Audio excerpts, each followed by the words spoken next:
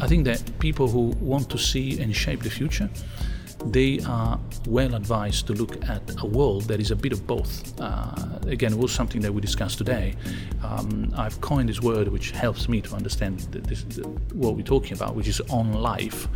And it's not misspelled online or offline, it's just a single word. And on life to me means exactly this seamless experience that we have. I might be checking my mobile phone now to see what the flight is delayed or not, and then put it back. At what point I was online and at what point I was offline? Silly question, no longer available. The same happens in the kitchen. I mean, if I start talking to Alexa and asking for a recipe, no longer an adequate question for our time. In this episode, we have the honor to welcome Luciano Floridi. Luciano, you are a professor in the Digital Ethics Lab at the University of Oxford and one of the leading voices in the global discourse when it comes to ethics and the digital future. It's nice to have you on this episode. Thank you for having me. And next to me, there is Edith Schmid, joining this episode as well. Edith is a contributor to Decentrum and a PhD candidate in applied philosophy at ETH. So a perfect fit for the topic about ethics we'd like to discuss with you today. Thanks, Edith, for joining as well. Thank you. So, Luciano, the word digitalization is kind of a buzzword in public discourse and is now discussed a lot. It seems that we are at a point where our society transforms to a new age. I imagine that one day people do not talk about digitalization as a transforming process anymore because it simply feels natural living in a digital environment. Society is already digitalized. How will such a fully digitalized society look like? You're right. I think that we still talk about things like emerging media, new technologies, digitalization, as if this were something new. I fear that the people talking their way sometimes have more my age than younger, people in their 50s who still feel that this is coming, that this is happening. The truth is that with the advantage of being an old professor in a context where you always meet new people, because of course at the university they're always young, you can keep an eye on how things are changing, and therefore soon realize that the transformation of a fully analog world into a world that is increasingly digital has happened. It's already with us. It is extraordinary to think that this is given sometimes in some contexts as a novelty, something that we need to discover. A few facts are quite obvious. I mean, people in my classroom this year will have never seen a world without Wikipedia, Facebook, Google, Amazon, smartphones, touch screens, and you can keep going. So what is the implication here? I think the first point, the starting point, is that it has happened. It is still happening. It's almost like the breaking through of a process. But the very novelty, the very first sort of landing on this new digital planet, well, it's done. So what is also true, however, that is it keeps going and it keeps producing more transformations, more impact. It keeps extending the distance with a fully analog world that increasingly people will have never seen. So at some point, give me a few more decades, when I will be dead and you people will be around, there won't be anyone on this planet which will have seen a world fully analog, full stop. At that point, this landing will be complete, so to speak. Until that moment, I like to give this analogy just to make sure that things are kept in balance. In the same way as you have a world with and without the wheel, someone invented the wheel, and at some point, people change their lives. Well, we're still using the wheel in a million ways, and so the impact, so to speak, of the wheel hasn't finished. But there is a world with and a world without. In the same way as people landed on the moon or not discovered America, you discover America only once. It doesn't mean that we're not yet feeling the consequences and so on. So the digital happens once, has happened, and we need to start taking that into account. But I'm not saying, the revolution is over, the transformation is finished. With that in mind, it means that what is really matter seems to be more fundamental. Is not so much emphasizing this the digital is happening, the digitalization is ongoing, but what do we do with it? It was part of the topic for that today we discuss. The governance of this transformation, that seems to me fundamental. So to conclude with the analogy before, we landed on a new planet. What do we want to do with this new planet? That is the question now. Going back to, oh my goodness, we landed on this planet. It's a new planet, it's a new planet. I know. What do we want to do with it? That is, to me, the real challenge today. There are some critics saying that the so-called digital industrialization is nothing inherently new compared to, for example, the other ways of industrialization we've witnessed with, for example, mass production and Ford. What is your take on that? Is it, again, us claiming that machines are taking over when in reality they are taking over since 200 years? Yeah, I think that it's important to see continuity and discontinuity all the time. I mean, you can always make an argument saying something's completely new, but also go back and say, no, look, we've seen this before. I mentioned the wheel, and that we've been exploiting the wheel forever. I think in my view, the difference with the previous industrial revolution is more of what had already happened there, meaning the creation of a new environment. In the same way as the old industrial revolution created the urbanization of cities, essentially the end of agriculture as the main industry in a country. It took centuries, but it definitely led there. Likewise, the digital world is transforming our ways of inhabiting this planet. And one can say, look, we've been doing this forever. True. Or one can say, it's a new chapter. So is it the same book? Yes. Is it a new chapter? Yes. So it depends on what you want to put the emphasis on. I like sometimes to emphasize the new chapter in the old book, and some other times you want to say, look, we're still not the same book after all. We're still living in a world that is increasingly industrialized, and now the industrialization is digital. In order to tackle the real new challenges, it is important to understand the difference, the novelty. But it's very reasonable to say that there's also a lot of continuity. Nowadays, even if we naturally use a lot of technological devices and almost daily connect to the virtual space or to virtual spaces, we tend to draw a sharp distinction between the virtual and artificial, the tangible and real, the digital analog space. Is it conceivable that these two spheres might once meld together so that future society does not substantially differentiate between those spheres? And will there be one point in time where virtual and the artificial becomes real and vice versa? I think we're already seeing that. I think in many corners of the more, say, mature information societies, this mixing of ingredients is already happening.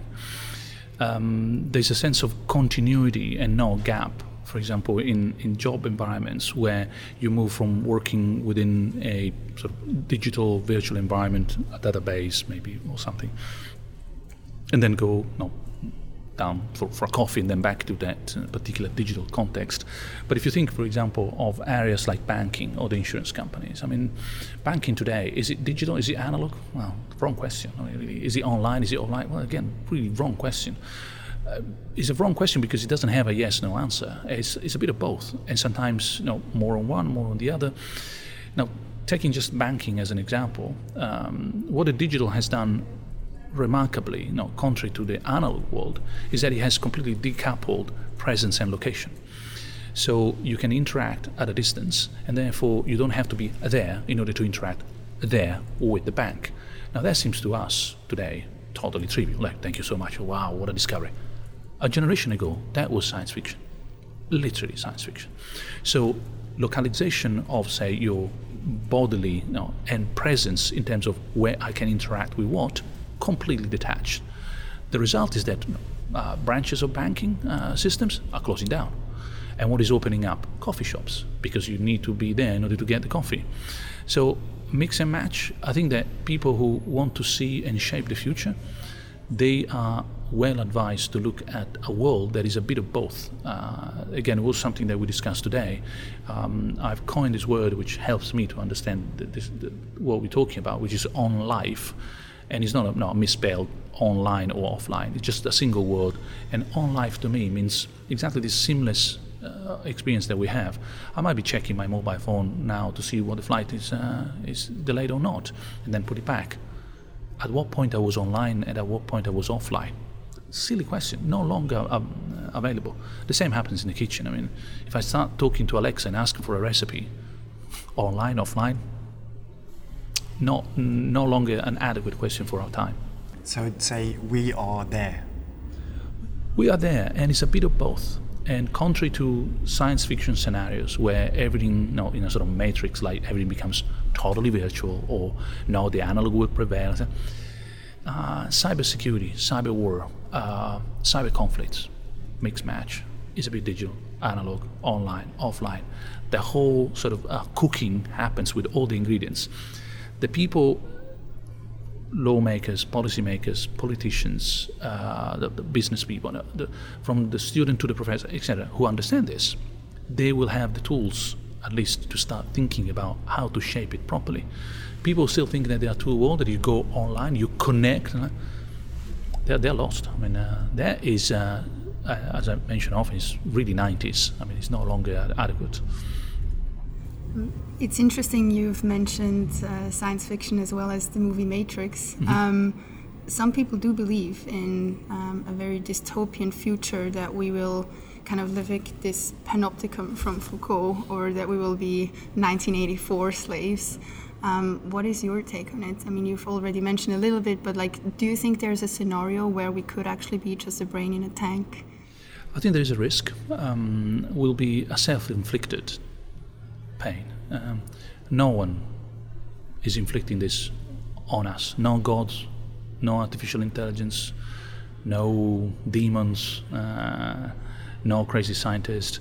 It will be humanity and slowly committing one mistake after the other. That's how we got to the concentration camps. It is no one else's responsibility but human responsibility.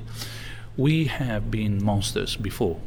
The question is, are we going to be monster again against ourselves? It's in our DNA. Can we avoid it? Yes, absolutely. Lessons learned. I mean, history should teach something. Am I optimistic? Not so much. I think the best scenario I can imagine is one in which we don't prevent some horrific mistakes, but we make small mistakes that are sufficiently telling to make sure that we avoid it. So that, say, the sacrifice, the pain, the horrible suffering will be minimal for the lesson to come back and say, we should have never done this, forget about it, no, let's move elsewhere.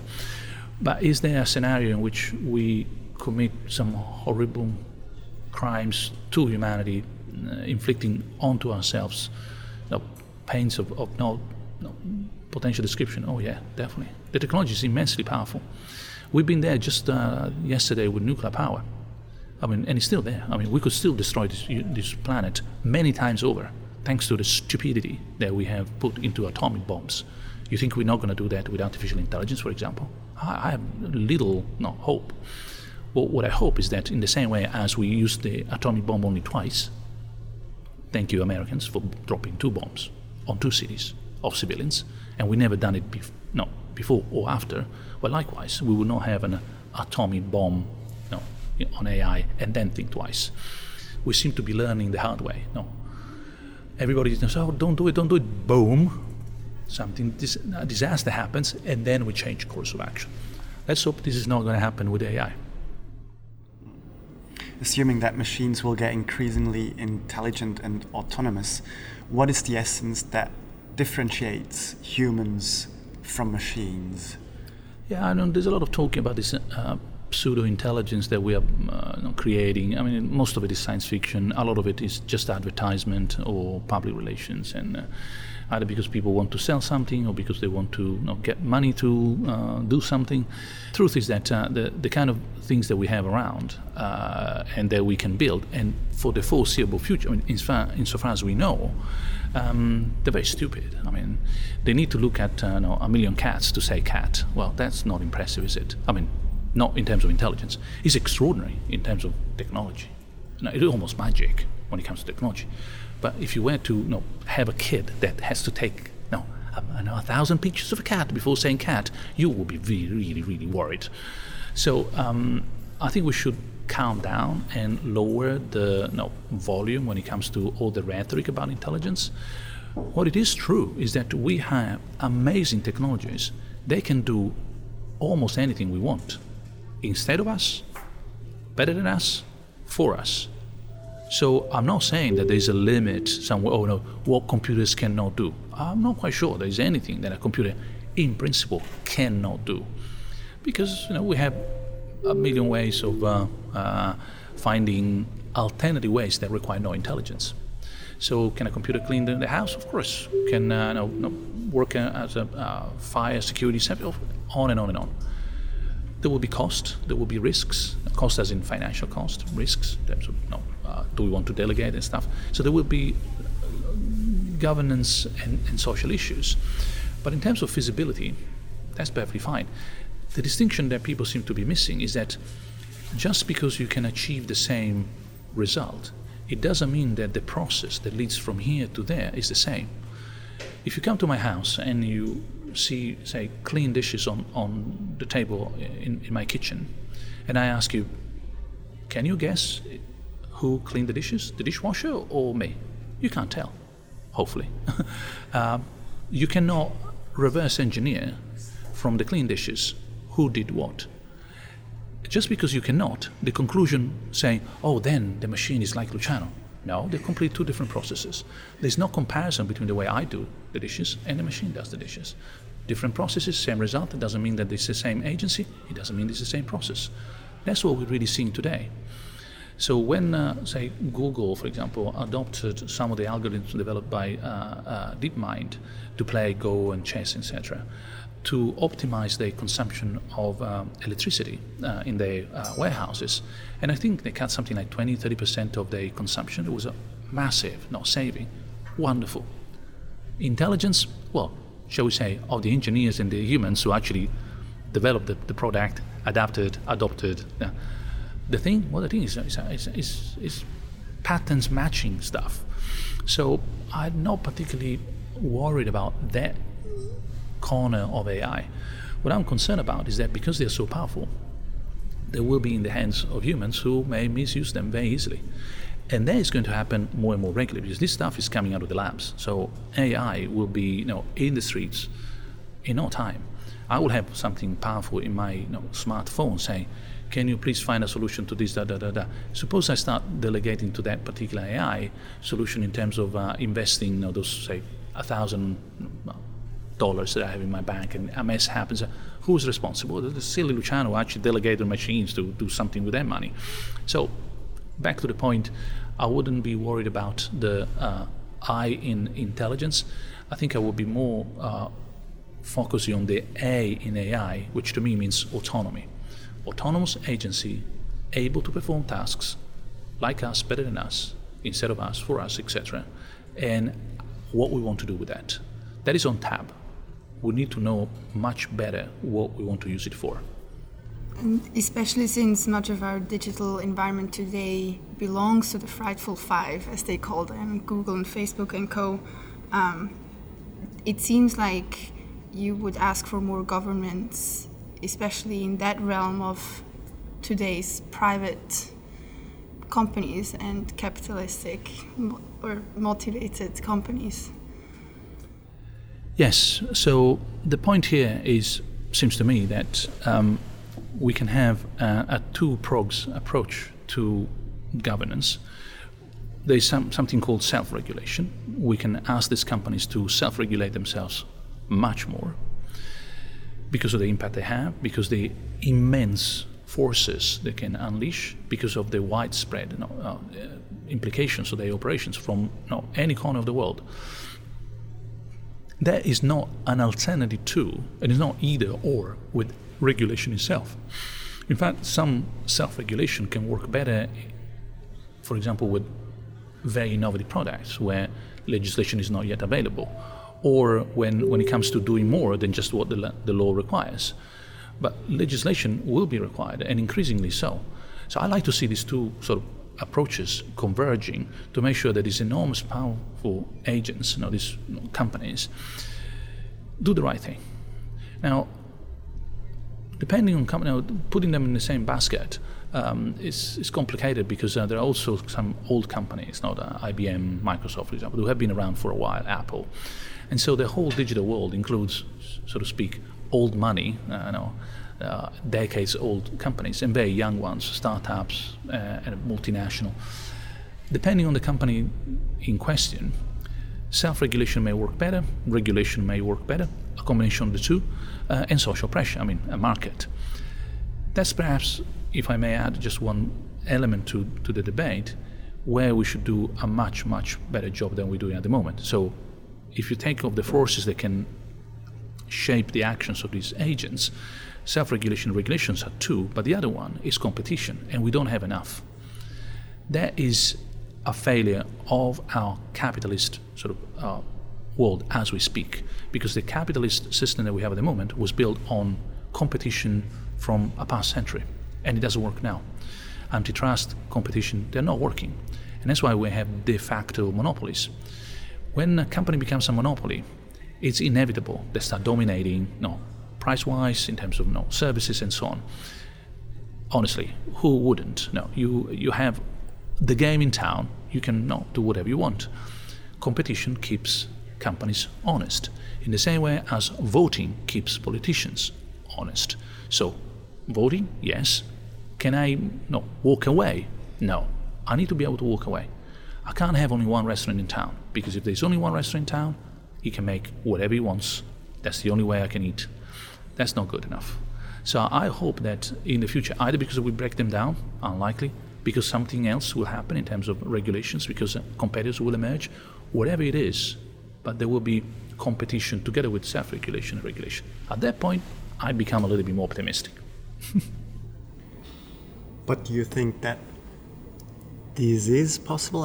If you look how these companies lobby in politics, that they will get ripped apart into different parts, it's not really a thing that I could imagine. And then secondly, there is competition, but it gets bought by one of those five companies. Do you really feel like there is a future where it could be that much competition that it works again? So I think that the legal systems that we have in, say, decent Western democracies can do that. The power is there. The question is whether there's the political will. That's a different story. As you said, there's lobbying and there's revolving doors. People in politics work for the companies then work into the... Well, then we're talking to the same kind of unit, so to speak. So will there be political will? Well, that is something that comes with social pressure. So until the moment where the population says, well, that's enough. I'm not happy with this. Can we just change? Then the politics changes, then the political will is enacted, then the law is enacted, and boom, all of a sudden, maybe you break down a whole company saying, look, this company cannot own this and this and that service. Is that a website or a communication, instant messaging, or a photography handling, just to mention someone. So because of all those steps, I'm not terribly optimistic, because these companies, they are doing all they can to make sure that they don't annoy people too much. And by not annoying people means that there's not enough pressure. Who is going to go in the streets and say, oh, enough is enough? We've got other problems. So even if you look at, say, for example, Facebook and Cambridge Analytica, I invite people now listening to us today, just check what happens to their stock exchange evaluation. They're back where they were. Absolutely. They bounce back 100% and more. So you have a curve, it goes down and back again, up again. At some point, Facebook was losing something like $100 billion. That's a fortune. Something that I don't even know how to write down. It's totally back in business. Meaning that not even a Cambridge Analytica scandal can change the course of that kind of company. And when it comes to competition, we should remember that when they competed with each other, their stronghold is so powerful that not even one of them can compete with the other. Google, with Google Plus, failed to compete with Facebook. Microsoft with Bing failed to compete with the search engine that is Google. And I want to see now whether Netflix and Apple, who will win? Will actually Apple be able to win against Netflix? Because there could be another case of no competition. I mean, today there is a Netflix, the Netflix, end of the story. There's a difference because we pay for the system and therefore we are customers, we're not users. A distinction that sometimes people forget is crucial. Customers have rights, users don't. Okay? Users have presence. If you don't like it, you throw it away. It's like, a scarf from your grandma. If you don't like it, you don't go to the court. Okay? You just don't use it. But that's another story. So I think that is where we should be looking more carefully. In Europe, we could do more. Let me be, and I close the here, science fiction for a moment, since we mentioned it. Imagine, I repeat, for anyone who's listening, this is science fiction, don't get excited, that in Europe, at the European Council even, not even the European Union, so European Council, the wider we decide to put a cap on online advertisement. Amazing. I bet companies, the analog companies, will be delighted. Because if you sell a fridge and I sell a fridge, and we're both on a particular website that sells fridges, I had to advertise, you had to advertise, it's a war between the two of us. The only one who is winning is the website, or the advertising agency. If I can't spend more than $10, once I reach that, you spend $10, that's it. There is no conflict between the two of us. We just reach a maximum. Anything else will go into something else, maybe in lowering the price of the fridge, whatever it is. But I think that, again, science fiction for anyone who's listening, but if we could actually kill the advertising industry, this would be a better world. Very interesting take. Yeah. Strange idea. I like this realistic idea and not science fiction story. Yeah, it's super cool. So I'd like to go a bit back. So morally wise, what moral stand should intelligent machines, robots, have in our society?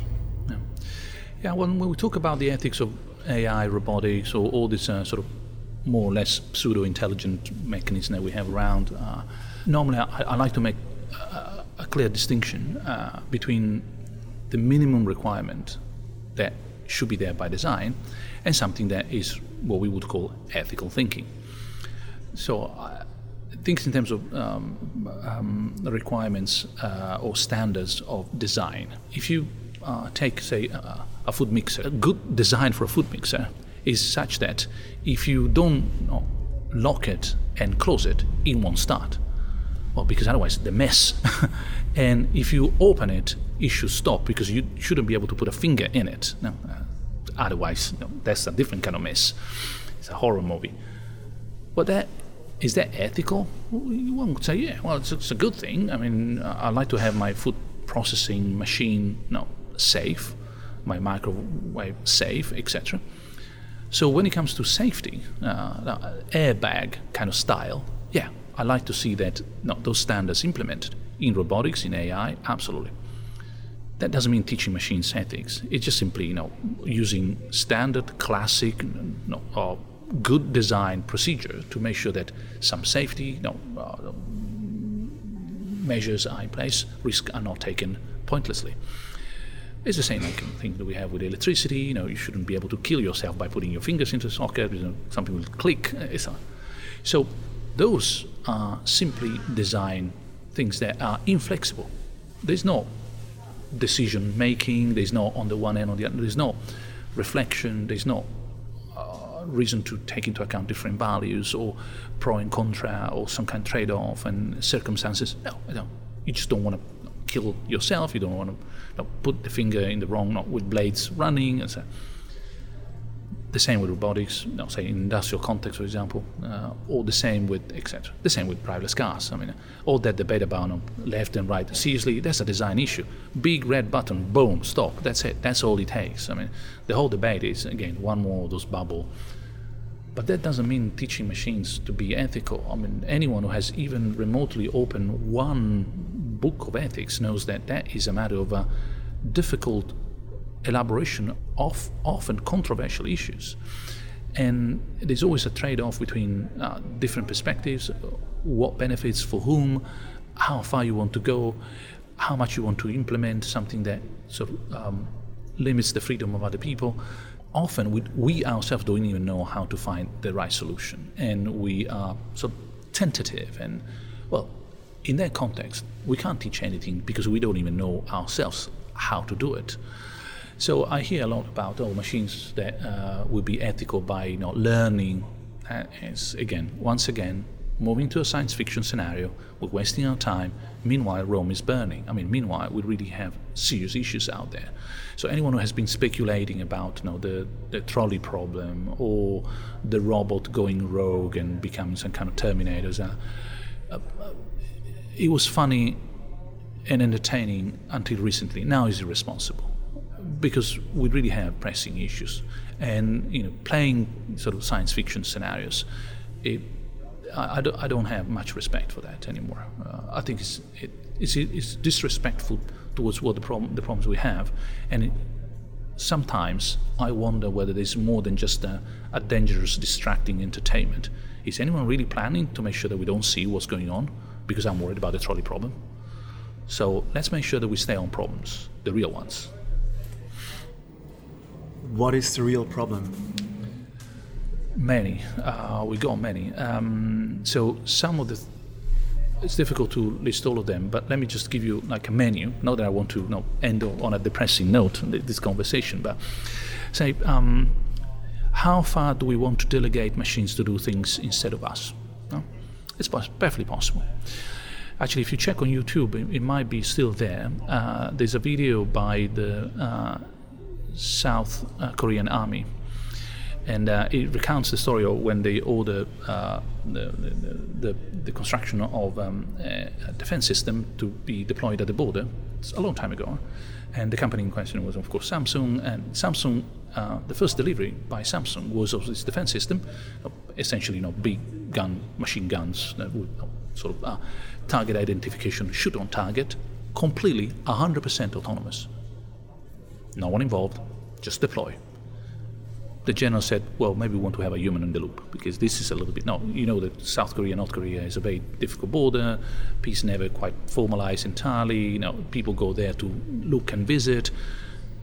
It's insane. Who in his right mind want to have a 100% autonomous system delegated entirely to a machine? Doable? Yes. Off the shelf, of course. It's like a dishwasher.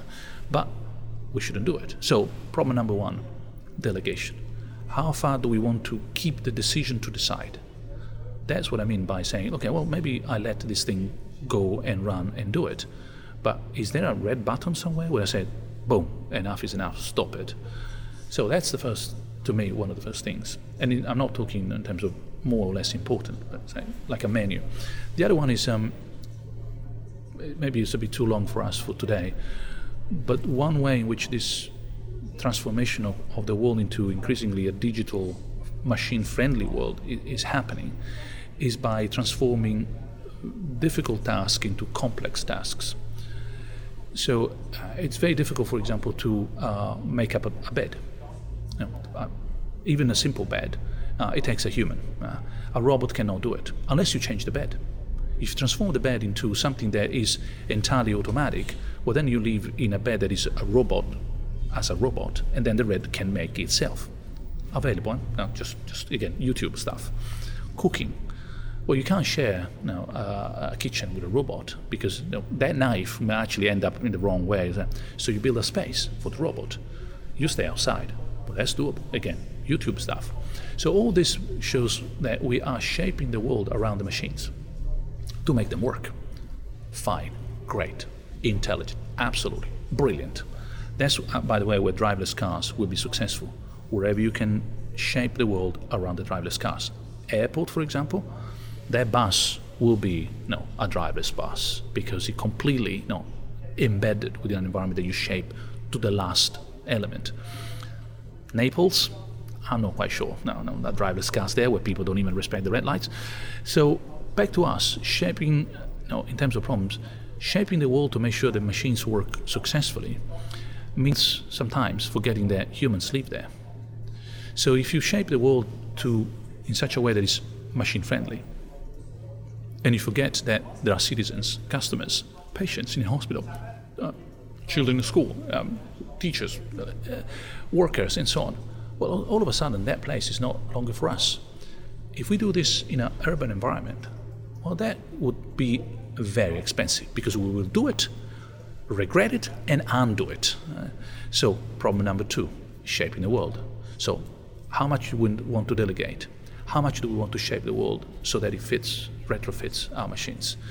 We can keep going, but these 2 are big enough to make sure that always remembering that we're going to be the users, we're going to be at the center of all this. And 2, we want to be able to change our minds. Now, if we keep just these 2 problems already in sight, that's infinitely more serious than any sort of Terminator coming, singularity. That is a distraction. All right, so we talked a lot about these dystopian futures that hopefully will not happen. What would be your personal future utopia? Yeah. If you want to think positively about what could happen, I think this is something that goes back to really the history of humanity. I mean, there are 2 things that we don't want to do normally. We don't want to work and we don't want to think. Right, that's it. We want to be on a beach with a Coke, okay? No, or to be less funny, I mean, we want to engage, entertain, do something meaningful, or maybe something very lazy, but certainly not work 8 hours, sort of putting A and B together for some piece of technology and so on. And certainly not sort of wasting our brain after silly problems. So that's where, in general, digital technology could help us a lot. Doing something that is more meaningful, that is more sort of worth the most amazing thing that is in this universe, which is a human brain. I mean, the universe has not created anything like this. Whatever you think, God or nature, I don't mind, but it is extraordinary. And to think that there is a human being at the moment required, every moment of which we've been having this conversation, that for every car in the world has to pick up the pump, stick it in the car, fill the car and put it back because we didn't think about making that automatic. Really, like a human brain as an interface between a petrol pump and a car. Isn't it a waste of the most amazing thing ever generated by this universe? And that's what we're doing. I mean, scanning bins at a supermarket. Do we really need a human being there? So to me, it's being at the service of what we do best as this special glitch in the universe. I mean, if you think that that's not a glitch and is a plan, well, that's fine by me. To me, it's a bit of a beautiful glitch that is the human in this particular universe of ours. How do we make sure that glitch has a good life, a decent life, a fulfilling life? That's what technology is for. So insofar as we can do that, that's fantastic.